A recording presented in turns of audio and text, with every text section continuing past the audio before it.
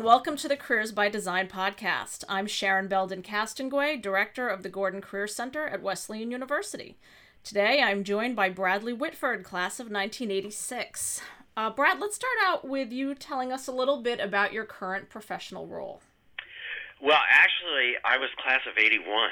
Oh, I have that wrong. No, see, I meant to actually verify that with you in advance, and that was my mistake. That's okay. Make me younger. It helps my working life. There, I just shaved 5 years off for you.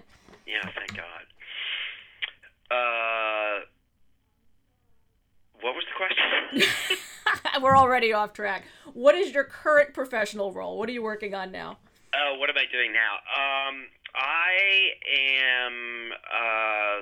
I have just finished a sort of cluster of films. I have an HBO thing about called All the Way about LBJ, where I play Hubert Humphrey, coming out. I have a horror movie with Jordan Peele coming out. I'm producing a thing that's in development at HBO based on an article my brother wrote about James Agee and Walker Evans. I just wrapped another movie that doesn't have a title yet with the rapper Common. So I got a bunch of stuff in the can. And there seems to be a lot of breadth there. I'd love to go back in time a bit now. Were you involved a lot in drama as a kid? Were there early warning signs of your impending stardom? Like, take me back. The first thing, there's evidence in early family movies of what would eventually become a professional extrovert. I did an anti-smoking skit in 6th grade, I think because I was inspired. I had seen my brother, my older brother, do a play. I saw my sister do a play, and I had overwhelming mixed reactions when I saw them of simultaneous joy and the horror of a human being making a spectacle of themselves in front of other people. Then in 7th grade, I had a very early, I think it was probably the best performance I've ever given, which is sad. I think I peaked in middle school. I played Teddy Roosevelt in Arsenic and Old Lace, and it was a big hit, and it was an extraordinary feeling, and it never occurred to me, honestly, even all the way through my experience at Wesleyan. I grew up in Wisconsin. I didn't know anybody who was an actor. Kids who grew up in New York knew people who were actors. I didn't know anybody who was an actor. It never occurred to me that it was a possible way of making a living, and when people said they wanted to be actors, I sort of felt embarrassed for them because it sounded, I don't know, vain. But it was what I always loved to do. I did as many plays as I could all the way through middle school, high school. If I could do them in the summer, I would do them in the summer. And when I was at Wesleyan, it was an incredibly fertile place for self-instigated theater. It's amazing. I mean, what that particular kind of the impetus to do theater at Wesleyan that I'm really grateful for really wasn't coming from the department. It created a place where you could generate your own work, and the world can thank Wesleyan for the gift of Lin-Manuel Miranda, who flourished in that atmosphere. Sure. And thank God Lin-Manuel Miranda did not go to, prematurely specializing acting school, because instead of creating this masterpiece that I can't stop thinking about or talking about, if he had prematurely focused on a performing career, that brilliant talent would be doing a guest shot on a medical show. So it never occurred to me to say I wanted to be an actor. It was always what I loved to do. I was a theater major and an English major at Wesleyan, and then I applied to acting schools. And I remember when I opened the envelope at I was living on Lincoln Street, that I got into Juilliard, and I realized, oh wow, I guess at the end of this you'll be you're going to try to be an actor. It was a scary moment, but again, I was really grateful, especially when I went to Juilliard, which is an incredible place, but it was really kind of a trade school.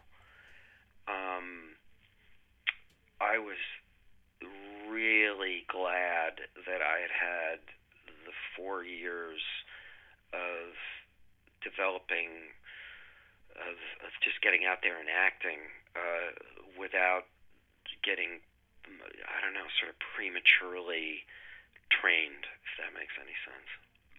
Why did you decide to attend a liberal arts college in the first place? I didn't know what I wanted to do. It was certainly a value. It was in my family that we were not encouraged. I worry today that there is an incredible pressure, some of which I think is unintentionally brought on by colleges like Wesleyan. There's incredible pressure for kids to specialize early, and there's incredible parental pressure to specialize early. My generation of parents, we encounter our gorgeous children, and we are very involved, and we're very supportive, but the kids are getting this unmistakable message of, we want to support whatever you do, but by the way, what are you? At a very young age, are you a jock? Well, I'll support that. Are you an academic? I'll support that. Do you want to do something creative? I'll support that. But what are you? I'm really grateful that I didn't have that pressure, because I don't think I would have found what I really loved to do. But it was a value in our family that it was understood that we would go out and get a liberal arts education, and then figure out after that what was going to happen. It wasn't a career decision to go to a liberal arts college. It was almost an anti-career decision. So what did your parents think, if they were so, supportive of the liberal arts education? What did they think when you got into Juilliard and said, I guess this is going to make me an actor? Well, I remember saying to my dad, I said, Juilliard, by the way, was 4 years. So I did, I basically said to my dad, you just have to think of it as med school with guaranteed unemployment at the end. My parents, I come in a funny place in my family. I have a sister 20 years older than me. My parents had 3 kids, a 12-year break, my brother, the mistake, and me, the mistake's friend. So by the time I came along, I think in a good way, I had these parents who had grown kids who understood that basically love them, keep them out of traffic. They will be what they want to be. There was I could tell they were incredibly supportive of me. I think my father worried because he had made a lot of very responsible, practical decisions in order to give our family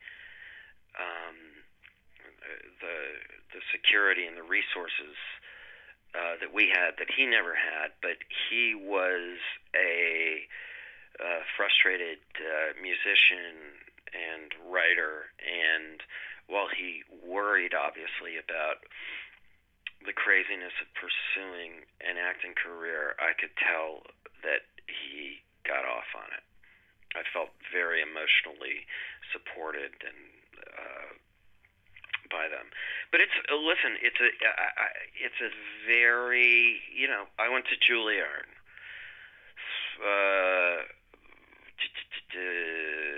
We started off with 30 people in the class. I think 2,000 people auditioned, so you could get down to 30. And we graduated 23 people, and 3 of us make a living.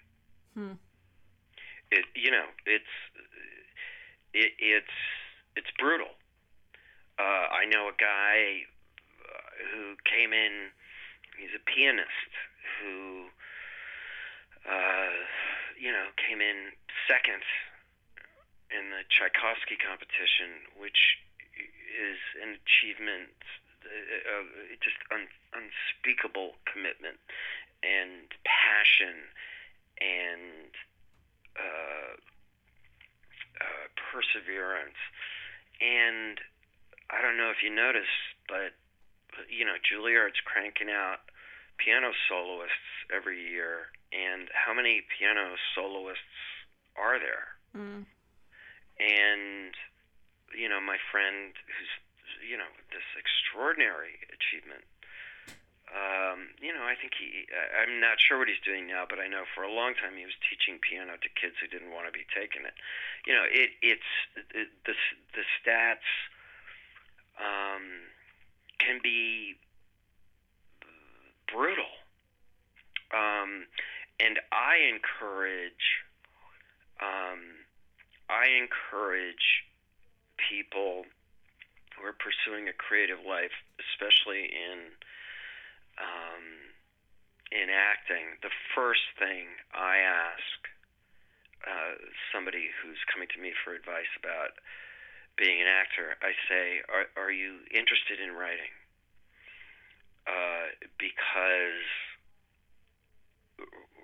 it's certainly true of Hollywood. There's a phrase, Hollywood eats paper.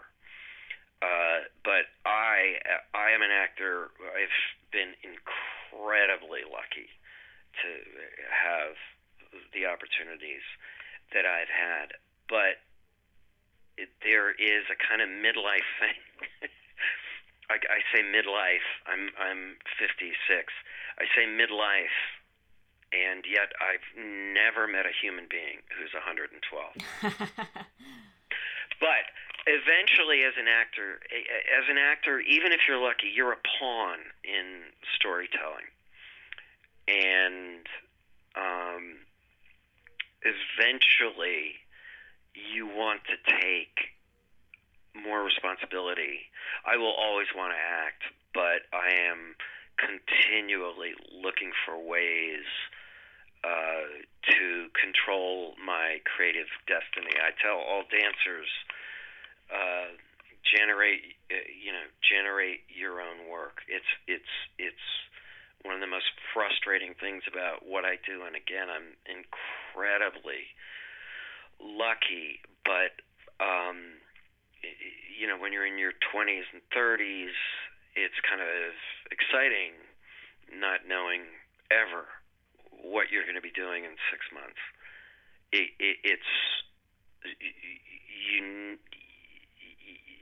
If you're lucky enough to do this, you're going to want to find ways to generate work, whether it's writing, producing, I know people who are extraordinarily talented, bright. I know someone a dear friend of mine, who is now a very frustrated actor who's a stand-in on sets. Who stands there while the actors go off, and you have to have somebody standing there to get lit. And this is a guy who literally could have line produced The West Wing.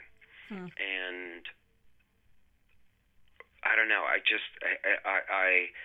I encourage people to, what you can't do as an actor.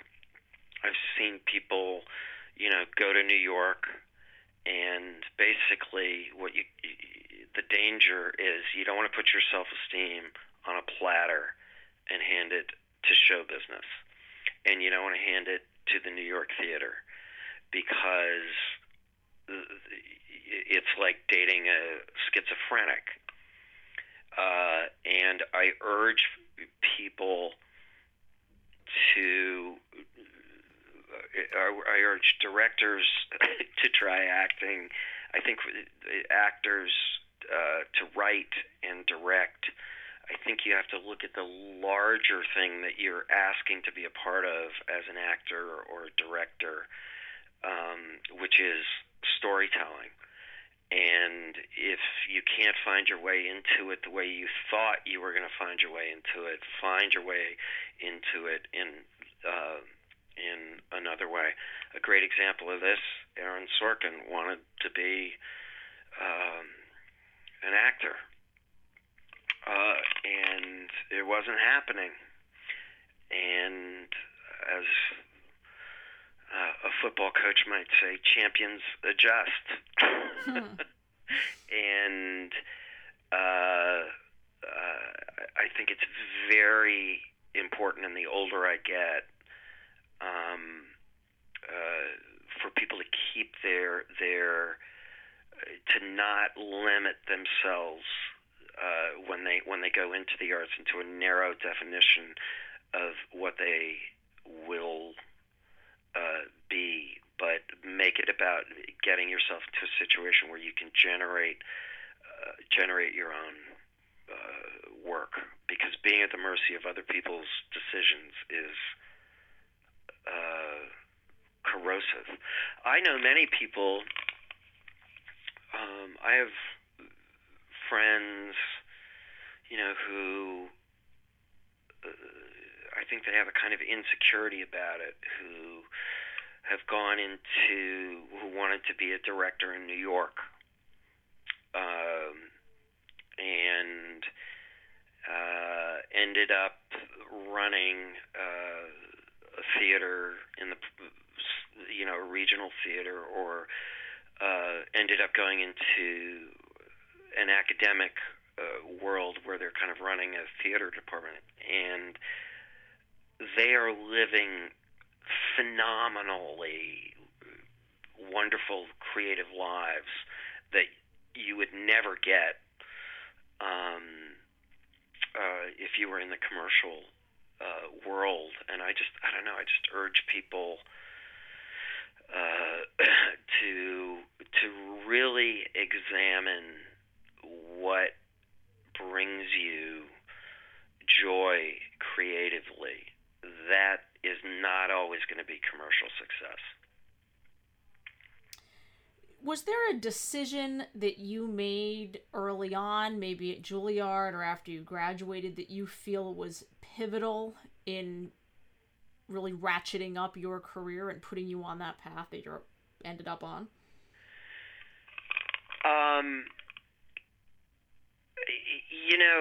It's funny. I'm going to drop a name here. I was working on a Clint Eastwood movie. There's actually a funny Wesleyan related story with that. I was working on this movie, and I had not met him because he would cast you from videotape. And I'm going to work on a Clint Eastwood movie, and I'm in costume, and I'm scared, and I'm nervous. Knock on the door, and backlit in a cowboy hat is like Clint frickin' Eastwood. And I'm like, oh my God. I'm like, hi. And he goes, I heard you went to Wesleyan. And I said, yeah, how'd you know that? He goes, I love Janine. Oh my gosh. Which was a really funny moment. But I remember talking with him one day. This was after he had won an Oscar, and I had the arts and leisure section, and the cover of it was Clint Eastwood's vision of America. And I said, did you see this? And he said, yeah. He said, yeah. He said, this idea that I've chosen, he said, I always took the best job available. He said, 6 years ago I was working with an orangutan, and now they think I'm Gandhi. And I feel that it has really been rare that I have had a choice.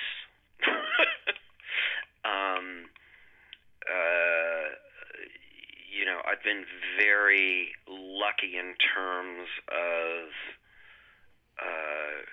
the range that I've been able to go between theater, film, and television is incredibly lucky, but you really are at the mercy of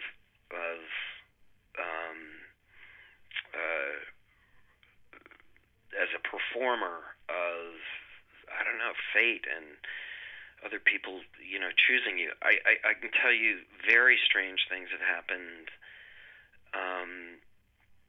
Early on, I needed money, and I was asked to be the jerk in a Revenge of the Nerds 2, Nerds in Paradise. A classic. A classic. And I was kind of snobby, like, this is not, am I going to be in stupid movies? I didn't really want to do it. Well, on that movie, I met Tim Busfield. Tim Busfield ended up replacing in A Few Good Men on Broadway. Tim suggested to Aaron that I audition to be an understudy in A Few Good Men. When Tim left, I became the lead in A Few Good Men. So, in essence, if I had not done Revenge of the Nerds 2, I never would have gotten the West Wing. Right. I won an Emmy on Transparent. The way that happened, I was offered a job on Law and Order SVU. It meant leaving. Wasn't something I wanted to do. It was actually a Wesleyan guy, though, Peter Blauner, called and asked me if I would do it, and it was just a guest shot for a week, and it's not a show I watch, and I sort of had this perverse pride because I was the only actor I'd ever met who had never been on Law and Order. And I said, who is my stuff with? And they said, with Jeffrey Tambor. And I said, oh, God, yeah, I'll do it. And we're shooting this, kind of creepy,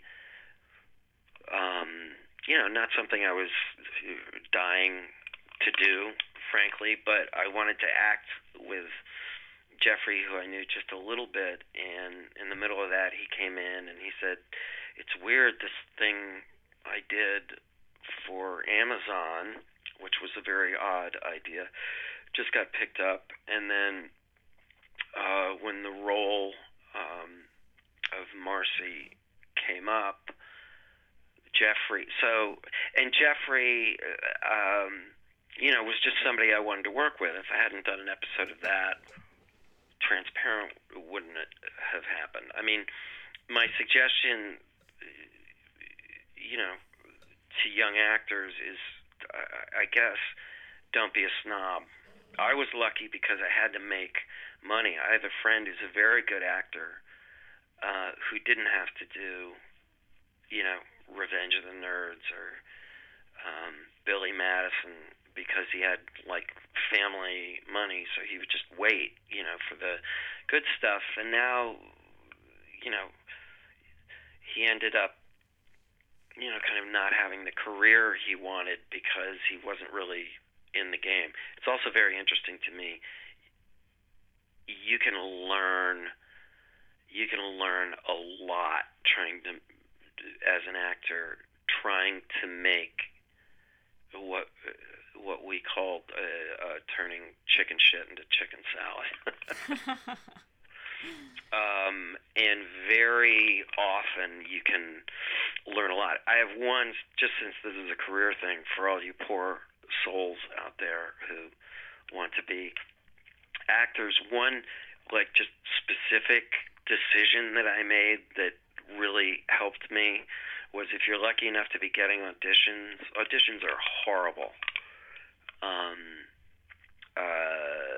I resent them. They're frustrating. They actually, I think, end up not being really good indicators of how a person can act. My metaphor is, if you go to the dog pound, the dog in the cage who's reacting normally, truthfully to the situation they're in, they're scared, they're in the back of the steel cage, quivering. The one that you choose is the oblivious idiot up front. And I did make a decision that, and I think it probably works in other areas too, I just made the decision, I'm not going to get, and again, I'm very lucky, and compared to other actors, I got a lot of stuff. But if I went in thinking, here's what I can't control. I'm just going to assume I'm not going to get this job.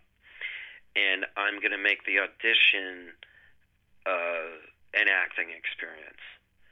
And I really prepared these auditions, I think, more so than other people would, because I wasn't really trying to get it. I was assuming this was going to be my only experience with the material, and that I should take like full advantage of it. And that helped a lot. But don't get me started on auditions. I despise them. Obviously, by all outward appearances, you are a successful actor, but one of the things we talk about in Careers by Design, the course, is that success is a very personal thing. You have to define it for yourself. Was there a specific event, something that happened that really made you realize yourself that you were successful? Well, there are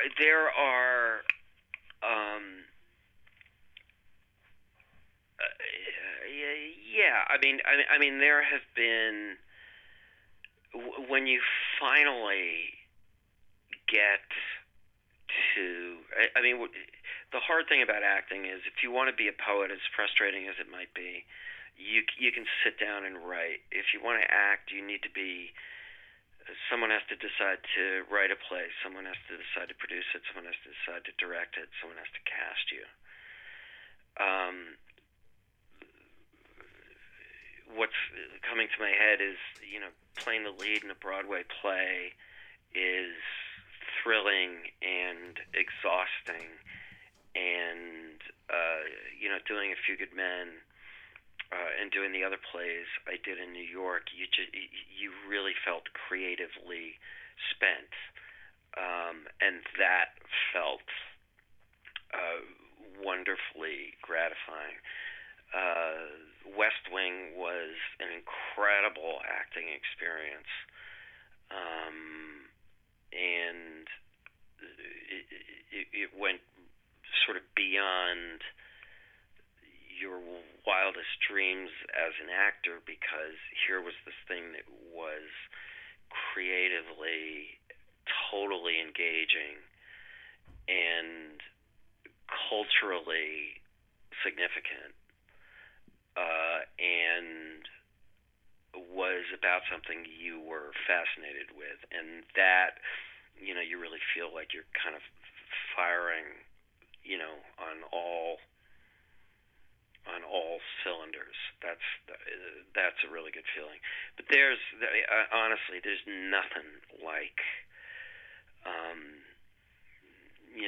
having every other line in a Broadway play and coming off stage at the end is a really good feeling. What do you think is the biggest misconception about being a successful actor? Honestly, I mean, I talk about this all the time. There's no there in terms of there's no there in terms of a sense of security. Although when I say this, I think that's absolutely true for Aaron Sorkin. It's true for Matt Weiner, I know. I joke about, the kind of God-sized hole in your soul that will never, there's no sense of, in my experience, it feels like the insecurity just heightens. And I have to remind myself, even though I feel like a relatively grateful actor day to day, there is no real sense of security. I mean, it is a very tricky thing to go through your life, especially I have 3 wonderful kids, and I never know where I'm going to be. It's worked out wonderfully. The kids are great. They're in middle school, high school, and going into college, and are the greatest characters I will ever have anything to do with creating. But the older you get, I am constantly looking for ways to have that creative outlet, which is extremely addictive in a wonderful way. But you're always worried about where it's going to come next. I saw Lin-Manuel Miranda, who I think of as this youngster from Wesleyan who had this kind of amazing success and has just had the most glorious realization of a creative impulse that a human being can imagine. And Lynn is extremely happy and grateful and grounded and gracious. But I can tell you that if you just did Hamilton, you're thinking, oh God, what do I do next? Right. It's a great, it's a great problem to have. I mean, one thing like any creative person needs to know that you are constantly working with an extreme level of insecurity. That the worst actors are the ones who think they know what they're doing. There's something, in other words, and there are examples. Writers struggle with this. Writing is a peculiarly neurotic existence, and if you think that as a writer or as an actor, as a sculptor or whatever you do, and I think it's true in other arenas of life, if you if you think you're going to have like total confidence in knowing what you're doing, not only will that never happen, but when it does happen in my world of storytelling, that's when you screw up. Aaron Sorkin had no idea how to write West Wing when he wrote it. You don't have to know before. You have to commit, plow through with all your insecurity. I think if people could, put some sort of camera on my psyche as I was doing a run of a play, the level of insecurity would be shocking. I was just saying to somebody the other day, it's fascinating to me, on West Wing, one of the great things about West Wing, it was we were doing 22 episodes. They don't do it anymore. 22 a year for 7 years. And I can tell you that when you're creating something, or even when you're interpreting something, playing a scene, in the 7th year of West Wing, until you got the scene to where it was going to work, you literally, there's a voice in your head panicking, saying, I'm never going to find this.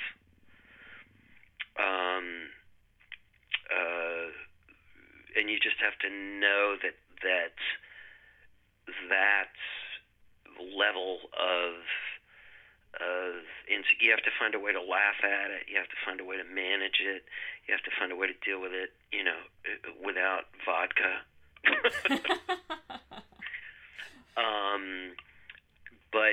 But it's always there, and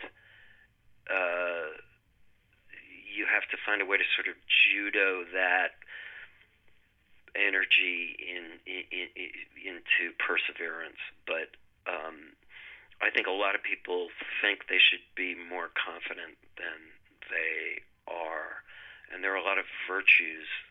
I also think with this whole idea of talent is a very interesting thing. It takes somebody. I was using this example the other day. Someone who's a friend who I've known for a long time, Mary Louise. Excuse me, Mary Louise Parker is obviously a brilliantly talented actress. That talent does not exist independently. She's not walking around with that talent as a 24-year-old. That talent is realized through persevering through all of her acting experiences and doing it. Lin-Manuel, who's a freakishly talented human being, obviously, that talent, he doesn't know, he's not walking around knowing how to write Hamilton and then just decides to do it. He is hacking through the creative jungle with a dull machete for decades. And talent is the result of experience. It's not like I could go to a kid at Wesleyan and say, oh, you're brilliantly talented. Talent gets, you just have to immerse yourself in it. I always joke with people, my career advice is, throw your spaghetti at the wall till it sticks. Because that's how talent develops. You just need to give yourself at bats. Brad, this has been such a fantastic conversation. Thank you so much for offering us your perspective today. My pleasure. Keep throwing the spaghetti. Wise words. Okay. Brad Whitford, class of 1981. That's true. Thank you. Okay, thanks. Thank you for listening to Careers by Design, the interviews. Production by Sharon Belden Castonguay. Music by Andrew Santinello. Interested in designing your own career? Check out our Careers by Design online course, available on iTunes U and the Wesleyan University website.